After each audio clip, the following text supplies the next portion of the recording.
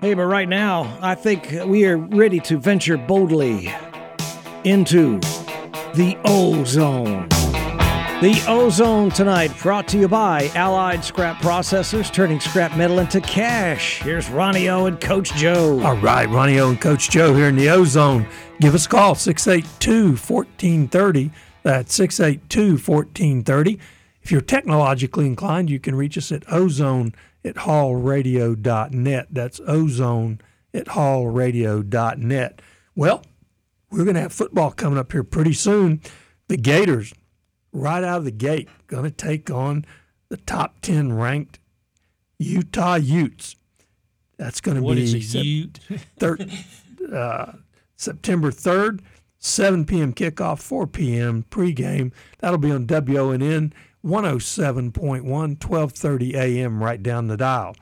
And FSU on that same weekend on Monday night is going to take on LSU in New Orleans, Louisiana at the Superdome, 6:30 kickoff, 4:30 pregame. And this weekend, Saturday night, the Bucs are going to travel to Nashville to take on the Tennessee Titans, 7 p.m. kickoff, 6 p.m. pregame. A lot of football coming up, Coach Joe. Yeah, that's right. And a lot of it will be here on the station, Talk Radio 96.7 WLKF, specifically the Bucs Saturday night at Tennessee. Now, they've been up there already doing joint practices, so it should be exciting there. And they also have an exhibition game, preseason game, next Saturday, the 27th, at Indianapolis. Now, the big question right now for the Bucs, will Tom Brady be involved in either of those? Definitely not this week. And according to the latest, Bucs coach Todd Bowles says there's no definitive date for when Tom Brady will return, and we could speculate forever why he's out, but they don't seem worried about it. Well, he's off on one of Eric Clark's yachts, and we have that's an exclusive right here on the Ozone. No one else knows that. Why am I the last one to know? Well, Eric's got so many yachts that he can't keep track of them, and the rumor is that the Big Ten has signed a $7 billion TV deal with Eric Clark Enterprises Unlimited. Yeah, that's right. It's not true. The Eric Clark Network will have sole exclusive rights of first choice on all the Big Ten games. And I think it's a joint venture with Tom Brady, who's, of course, a University of Michigan alum, so that's probably where Brady's been, out counting his money with Eric. Yeah, no doubt about it. Well, it really was a landmark deal today, and I think you're going to see the SEC. They're kind of sitting back saying, okay, let's see what you get. We'll see if we can do the same or top that, because they're smart. They've got Fox, CBS, NBC, and now with the expansion, bringing in Southern Cal and UCLA, they go from New Jersey to California, and, I guess the networks all decided Fox is going to keep that big noon game, and CBS is going to keep the 3:30 game, and I guess NBC gets the night games. That's exactly what's going to happen. So the Big Ten, starting in 2023, is going to be on all day long on network television. Yeah. If you're a Big Ten fan, you're doing somersaults right now. ESPN shut out of this deal, and it seems like the big sticking point for ESPN and the Big Ten was over streaming rights. ESPN relies heavily now on their ESPN Plus streaming service, which is wonderful in the sense that you get a ton more content. There's all sorts of games you can access. But for the individual conference like the Big Ten, they're better off being out on the networks all day long, Fox than CBS leading into NBC. You literally have the games leading into each other. And so it's a great deal for the Big Ten, a huge amount of money. And with the expansion of USC and UCLA, it's just a windfall for that conference. No doubt about it. And we've talked about the selling of college football, and it's only a matter of time before they start putting patches on the jerseys and so forth. And I heard some comedian saying the snap count pretty soon is going to be Heinz 57, Century 21, Pizza Hut. And, I wouldn't doubt that. As funny as that sounds, the way they're selling everything, I mean, when they're on the air, we're going to go to the Eric Clark first down, another Eric Clark first down. Oh yeah, that's a lot on the radio. I like my you hear a downs first. Yeah, you hear that a lot on the radio too. You know, the 2-minute warning brought to you by. Yeah, exactly. The hockey has the Final Five brought to you by the Rocket Mortgage, I think. So you can, and for the final 5 minutes of the game, that stuff is happening. And you know, every stadium now has naming rights of some sort, and they change. And sometimes it's hard to keep track of them, but it is amazing. What's going on with the big money, you know, and with you know what you're talking about with the quarterback barking signals at double his advertising, wouldn't surprise me, especially with these NIL deals. You know, you're got to deal with the local car dealer. You know, Toyota's price to move. Yeah, exactly. I'll tell you the most clever one though. Nebraska has a recruit named DeColdest Crawford. And he has a deal with an air conditioning company. And they said, he comes on and he says something like, if you want to be the coldest, then you're going to have to go with Joe's Air Conditioning. I wonder if his mama was thinking of that when she named him the coldest. If she was thinking that 20 years from the time he was born that there'd be NIL deals and he'd make a great deal in college with an air conditioning company, and that's one smart mama. Oh, yeah. Oh, yeah. You know, an interesting thing I saw was they were talking about what a gamble the first SEC championship game was with Alabama playing the Gators, because the Gators were 8-3 that year. And, you know, if Florida had beaten that undefeated Alabama team, and Steve Spurrier, that was one of his most brilliant games to me. Alabama's defense was absolutely loaded. They had those two defensive tackles or ends, Curry and Copeland, and the Gators knew they couldn't run the ball on them. But what they did, and I think that was when we had to play Reggie Green and Jason Odom, two freshman tackles. And so what Spurrier did, instead of trying to run the ball down their throats, he ran that little shovel pass, and he used that as his running game. And Eric Rhett had a big game against them. And you're going into the fourth quarter, and the 8-3 Gators are tied at 21-all with Alabama. Now, the coaches in the conference, except Spurrier, didn't like that. You know, he always liked a championship game. The other coaches didn't like that at all. And the gamble, I mean, they would have run Roy Kramer out of town because, you know, first of all, Alabama's always run the SEC. So the game was played in neutral, and I'm doing air quotes, Birmingham. So, you know, Alabama said, well, all right, we're going to do this, but we're going to play it in neutral Birmingham, which is where the SEC office is too.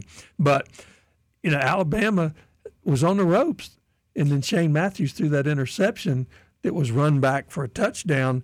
And, you know, if that hadn't happened, I don't know if there'd ever been another one.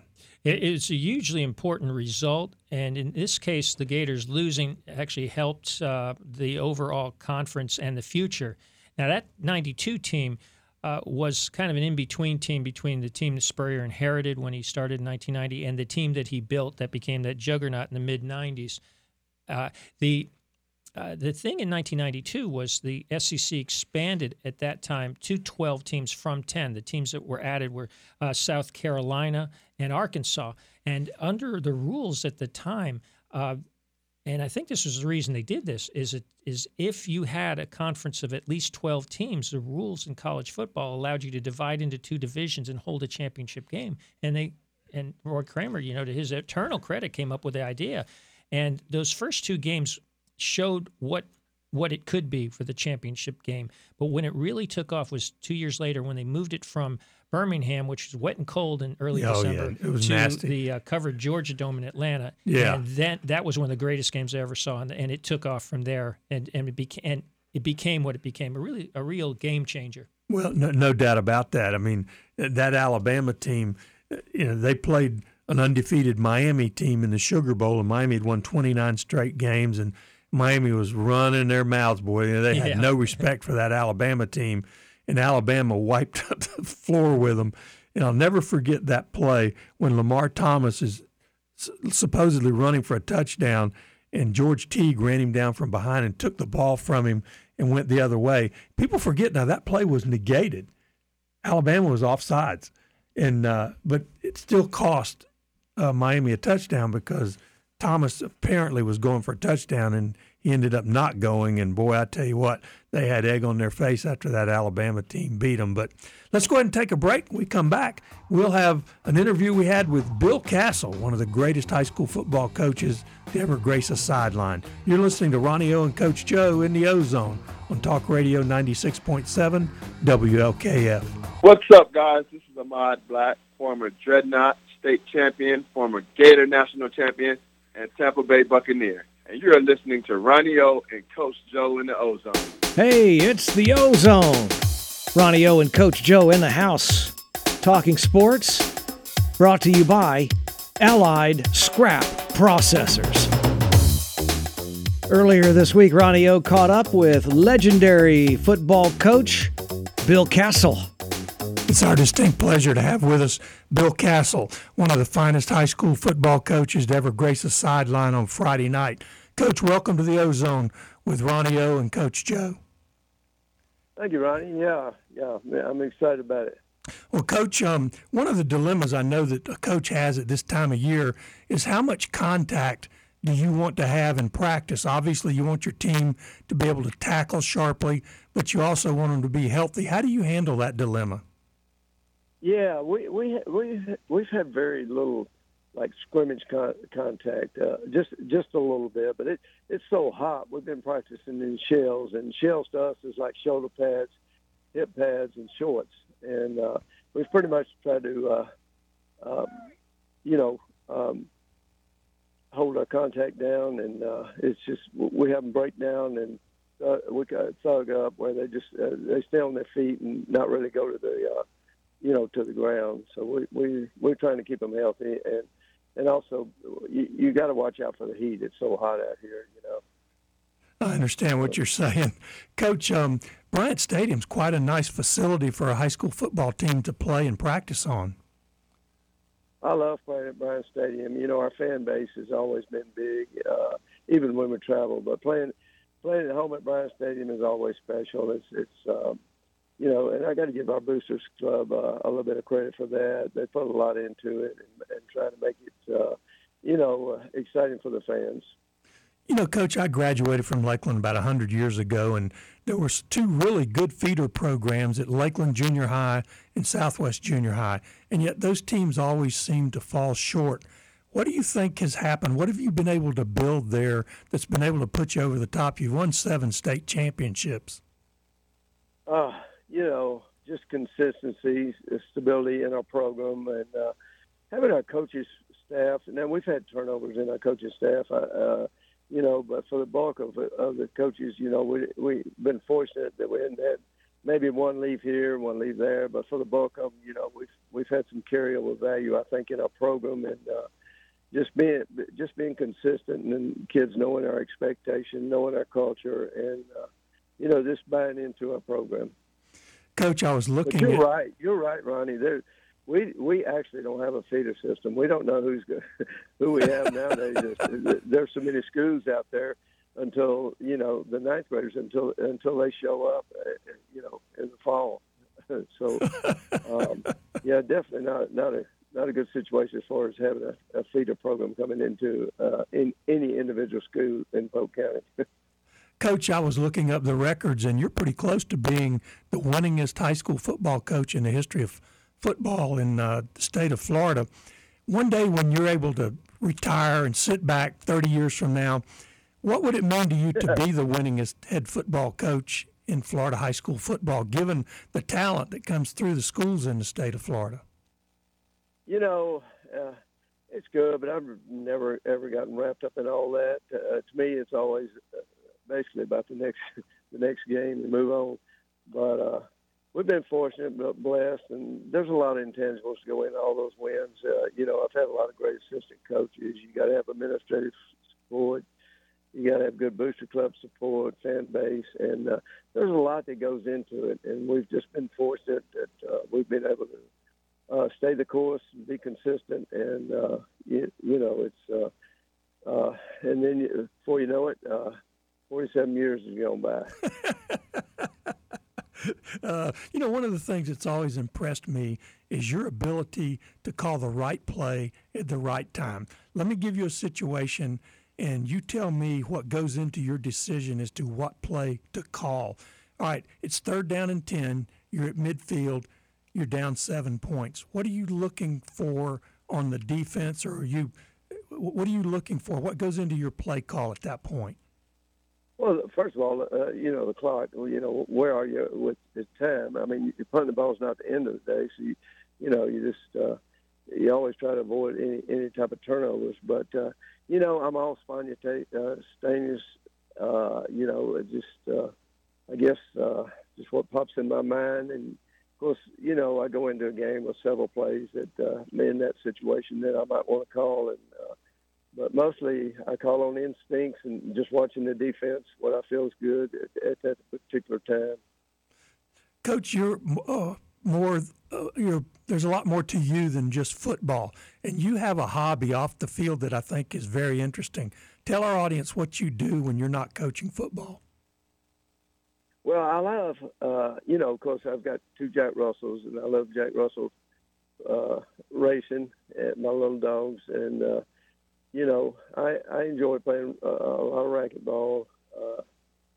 Golf, I'm not so good at, but I like playing it, But those are probably my main things, and trying to stay in shape. I ride my bike to the Y, I go through the machines, and I try to keep myself in shape. It's interesting to see what you do off the field, because your job has to be extremely stressful, not just on Friday night, but throughout the week. I'm sure you see things, hey, we got to get this taken care of before Friday night. And so it's a good thing to have something to relax and not think about football, isn't it? Definitely, but there's not too many days go by that in some form or fashion that, football's on my mind. But it is nice to have a few days in the summer to kind of relax. And, yes, football, and it is pressure, but it's pressure mainly. I think all coaches do the same thing. It's pressure you put on yourself, wanting to be successful, and it's what it is. Our guest is Coach Bill Castle of the Lakeland Dreadnoughts. Coach, is there anybody in the coaching profession that you've kind of admired or modeled your career after? I really hadn't tried to pattern out of any one person. I definitely enjoy watching the teams that win the most, things they do and how they do it and stuff like that. But at the end of the day, you just got to take all of that in. It's just like studying football. We all in the coaching profession, you swap ideas, you get ideas, and you try to adapt some of it to your program. But just studying football is a big thing. What's been the biggest change that you've experienced over your years in coaching? I have to say the kids. Kids are, they're getting more loosey-goosey, more things for them to do, more things for them to get into. It's challenging. It's challenging for the teachers, keeping up with it, how times are changing, So actually it's, and with the NIL, with the college football, kids are now, they're being offered to come to certain schools and stuff like that. So definitely everything's changing. And it's definitely changing at the college level at a fast pace. No doubt about it. Coach, we got about a minute and a half, 2 minutes left. Give us a rundown of your ball club as they're shaping up for this year. Well, we've gotten off to a couple of good weeks of practice right here. Our team's had a lot of enthusiasm. They're enjoying competing against each other and at a good pace. And can't wait to play Friday night against Armwood. Armwood's going to, they're going to have some very good talent also. But we do have some talent this year. And I think it'll take us probably 1 or 2 games to really realize what we've got. We've got some good competition going on with our players, and especially on the defensive side of the ball and our defensive secondary, our linebackers. there's a lot of guys right there competing for positions, and that's a good thing. So they know when they come, they got to go to work and compete. So. Coach, one last thing. Behind every great man, there's a great woman, and you have a great lady who is your wife, Shelley. Talk about the role that she's played in your success. Yeah, you don't even know how much Shelley means to me, the role that she actually does play. I mean, like right now, we got all kind of things going on at the house, and I'm here coaching. I mean, we had a water overflow. We had a lot of water in our thing. She's dealing with that. Our septic tank guys coming today. That we've got to get a field right. I mean, there's all kind of stuff that I should be taking care of that she takes care of. But she supports me. She's one of my biggest fans, and in my 51 years of total coaching, she may have missed 2 games. Wow. So, yeah. That's unbelievable. I'd be lost without her. So. Well, everybody that knows her just loves her to death. So please give her a big hug from us and go Dreadnoughts. All right. Thanks, Ron. I appreciate it. Thanks, Coach. Have a great practice. Oh, yeah. Thanks. Second half of the Ozone kicks off now. I said now. Yeah, the Ronnie O and Coach Joe ready to go. Talking sports in the Ozone. Brought to you by Allied Scrap Processors. They turn scrap metal into cash. All right, Ronnie O and Coach Joe back in the Ozone. And, of course, we all knew that today was Luke Fickell's birthday, Cincinnati Bearcats head coach. And that brings up the opening weekend of college football. Cincinnati will travel to Fayetteville, Arkansas to take on the Razorbacks September 3rd. Florida Gators taking on Utah in Gainesville, and Georgia is going to take on the Oregon Ducks. And the Quack Attack in Atlanta. And oddly enough, Georgia's defensive coordinator from last year, Dan Lanning, is the head football coach at Oregon. How much of an advantage do you think that is, Joe, that both teams know? I mean, he obviously knows the deficiencies and the strengths of the Georgia players, but they also know what he thinks. Now, they've probably never seen his philosophy of offensive football.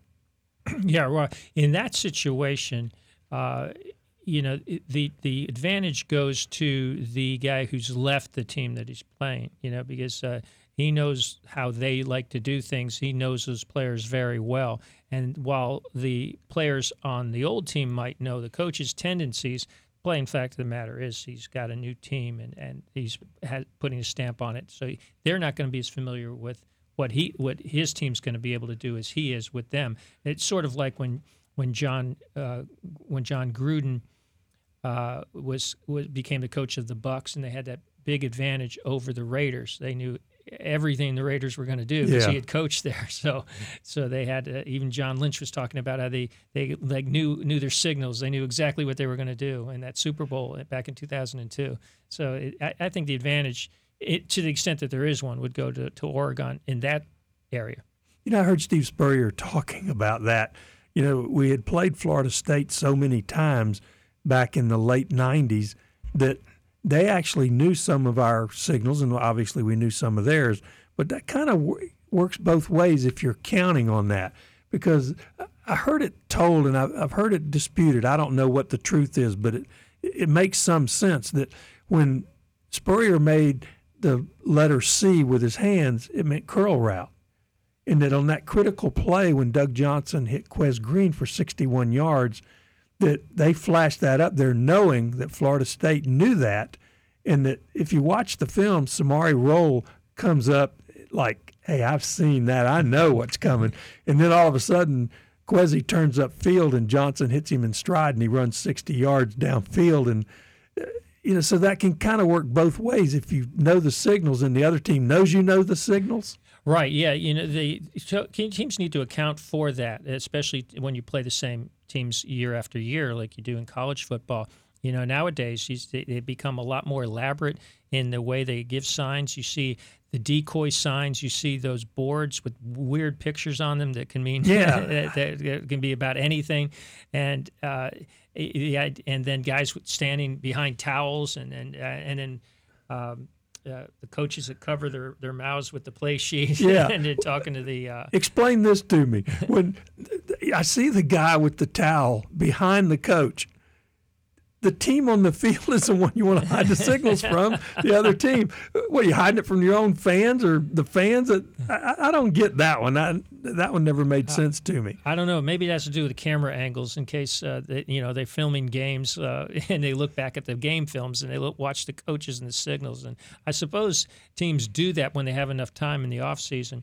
But, coaches do have to vary the signals a little bit. And like you said, maybe do a decoy thing like that. And if a team gets a little bit too clever, they can get burned by it. Yeah, exactly. But it does help to know the other team's tendencies. And that's why they study them so hard. Well, Paul Brown was a great innovator in the NFL, and they actually started the radio signals to the quarterback.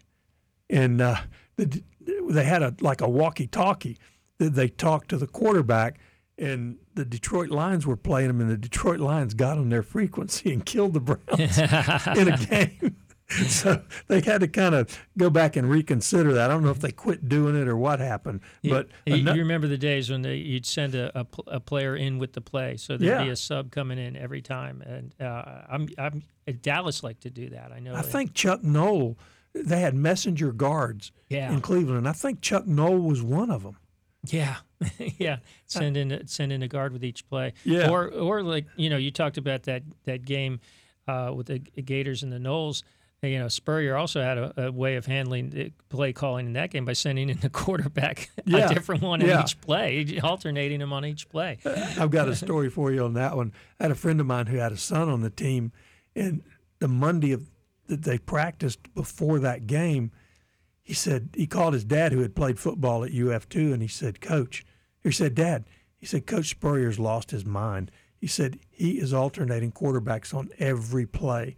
He said he called his dad back on Wednesday and said, Dad, it's working. And it did work that game. It did. No Brandeis and Doug Johnson alternating virtually every play. I think, pretty much every play. There might have been one or two times when one quarterback stayed in for an extra play, but never more than two in a row. Yeah, exactly. Another big game that first weekend, FSU's got a big advantage to me. They played Duquesne in, I call it the first weekend. To me, there's no such thing as week 0, but anyway. Soft opening. Yeah, there you go. September 4th, FSU travels to New Orleans to take on LSU. A special Sunday game. Yeah. Now, LSU will not have played a game. They got a new coach, new offensive coordinator, and new quarterback probably. FSU will have played a game. Advantage FSU? I think so. I think it's a big advantage. I wonder what our caller thinks. Daryl, how you doing, my man? Handicap those state teams. I think the Gators are going to be really handicapped. Yeah. No, ready? Here they go. I'm ready. All right. I think agree or disagree. All right. How many state teams are we going to handicap? About 5 or 6? Let's go with obviously the 3. The best team with the best chance to have the best season this year. I would say Miami. This year, Miami has the best. The schedule lines up good. They have a great quarterback. Yes. Everything is looking good for them, especially compared to the other teams. UCF, they could be good, and they might be able to do something. UCF is number 2. Yeah. I'll take that off your hands. UCF is number 2, and will push Miami. If Miami has problems with their offense, UCF will push them as being the best team in the state this year. Yeah, I think they'll be good, but I still think Miami's going to be better than UCF. But you're right. UCF looks pretty decent so far. I think they've got an opportunity. I don't know if they're going to be as good as they were maybe a few years ago, but I think they have an opportunity to be a very strong team. Solid. Look for this to be Gus's last year in Orlando. After that, he'll be moving on somewhere. You think? Yep. Well, let me ask you this. All right, UCF is going to a new conference, previously a Power 5 conference. Will that remain a Power 5 conference? And if so, maybe that UCF job is even better than it would have been, and maybe Malzahn stays there.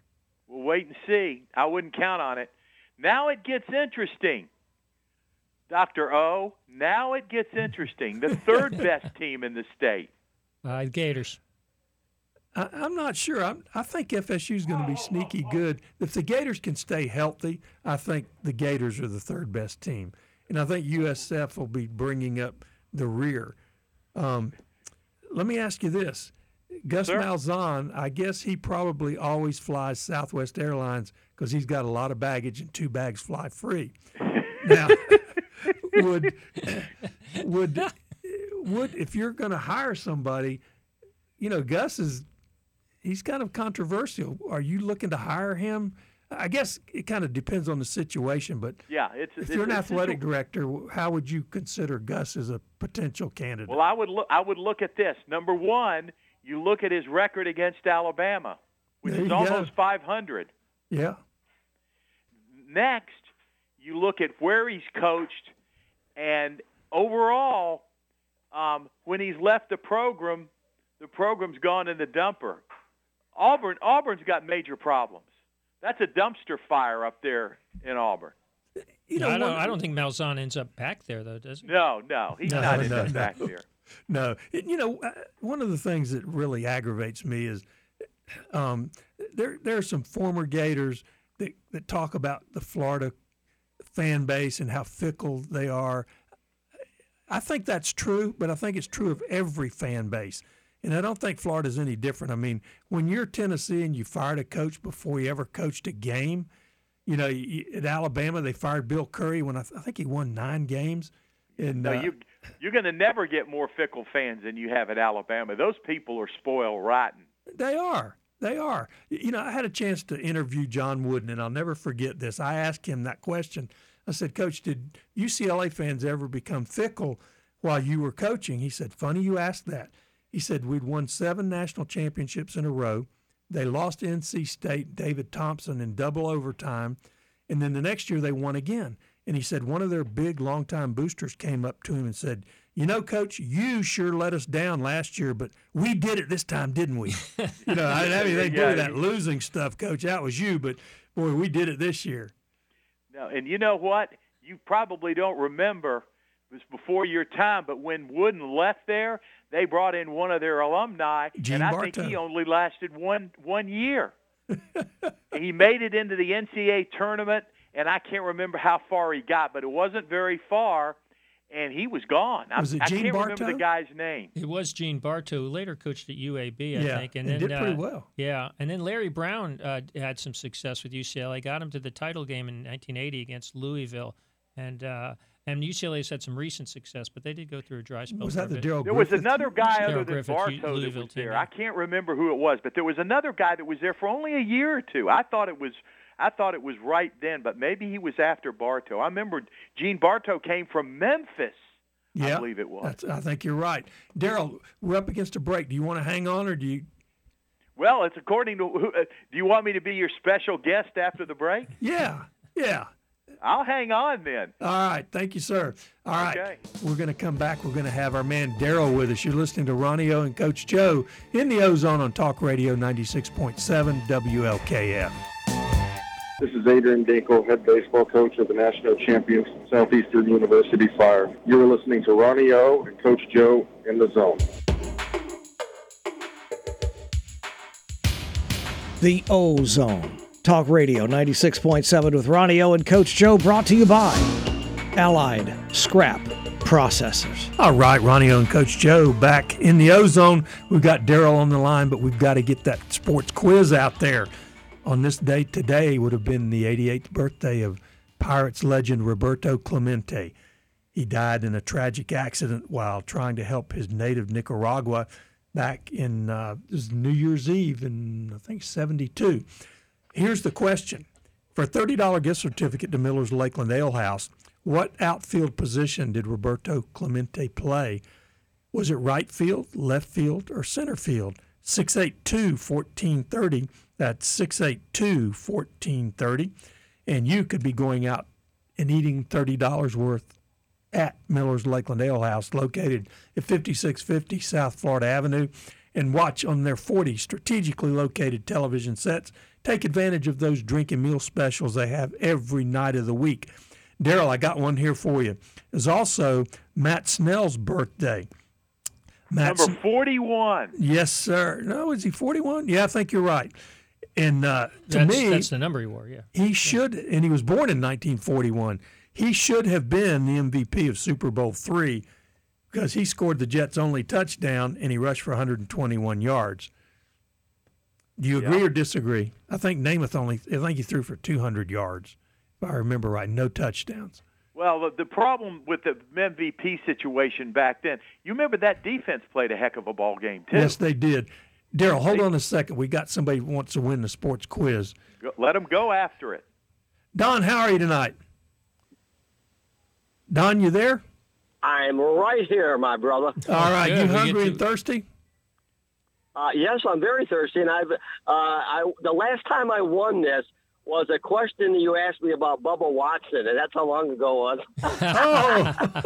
The former PGA player. PGA man! Hey, what do you guys think about Phil Mickelson and all these guys going to that other golf league? I don't like it, but you can't blame him. I mean, Mickelson is at a point in his career where he's not going to win a lot on the PGA Tour. And well, what's enough money? I mean, so he gets $200 million. I mean, these guys got a lot of money to throw around, but Phil's set for life as it is. Yeah, he is, but I mean, he was. He gambled a lot of it away, Don. So Mickelson's kind of a unique situation, but a lot of the other guys are just cashing in, and what bothers a lot of tour players is that now they're trying to turn around and go back to the PGA Tour and get money from both ends, and so that's it's a lot to unpack there, Don. But let's take $30 of the billions that Eric Clark is worth and give it to you and answer that sports quiz. Just leave my name out of it. Don, what outfield position did Roberto Clemente play? Well, I got one of three choices. Yes, you do. I'm gonna say right field. You're exactly right. That's the way to go. Yeah. Number 21, boy, I tell you what, he could play. He was a defensive great player, 3,000 hits, 317 lifetime batting average, and they never recovered his body from that plane crash off Nicaragua. I know. Yep. So I hear you. If you'll hang on the line, Eric will get your information watching. Well, you guys gave me the answer, Yeah. Because I got the right answer to the right field. If you have the right answer, you win. So that's right. See, that's what the benefit of listening carefully to the show. That's exactly right. Exactly. Hang on the line, Don. We'll get your information, and Eric will send you out to the ale house. You got it, buddy. Daryl, we back with you? Daryl, you still there? Give him a hint saying anytime you ask a question like that, the first thing you say is, how strong is his arm? Because that right field's got to have a strong arm. Boy, he had a gun, didn't he? He could do it all. They didn't use the term back then, but he's the five-tool player, which basically means he can do everything. Man, do it better than anybody else. Do everything. Here's another one for you. It's also Rayford Johnson's birthday. He died in 2020. He won the Olympic gold in the decathlon in 1960, but he was almost as equally famous because he tackled Sirhan Sirhan after he shot Robert Kennedy. Yep. Along with Roosevelt Greer. 1968. Yeah. What was it? Was it the International Hotel in? It was in Los Angeles. I don't remember the hotel name. Yeah, in June of 1968. To finish the thought from the last segment, Daryl, Gene Bartow coached for 2 seasons at UCLA right after John Wooden, and then he was succeeded by Gary Cunningham. That's the guy I was thinking, Gary Cunningham. How many years he coached? He coached for 2 seasons, a record of 50 wins and 8 losses, and then he was succeeded. Yeah, it's not that bad, is it? And he was succeeded by Larry Brown, who got them to the championship game, and then and coached there for two seasons. Larry Farmer for 3 seasons. Walt Hazard for 4 seasons, and then they had some success in the early and mid-'90s with Jim Herrick, getting to the championship game against Arkansas in '94 and then winning it in '95. Did Herrick end up at Georgia? Yes, he right? did. I think he got fired for some NCAA violations. Daryl, thank you so much for calling. Really appreciate it. You always add a lot when you call, and got tremendous knowledge. I work at it every day. I go to the College of Sports Knowledge. You got that college knowledge. Thanks, Daryl. All right. We'll be back next Thursday night. Ronnie O and Coach Joe.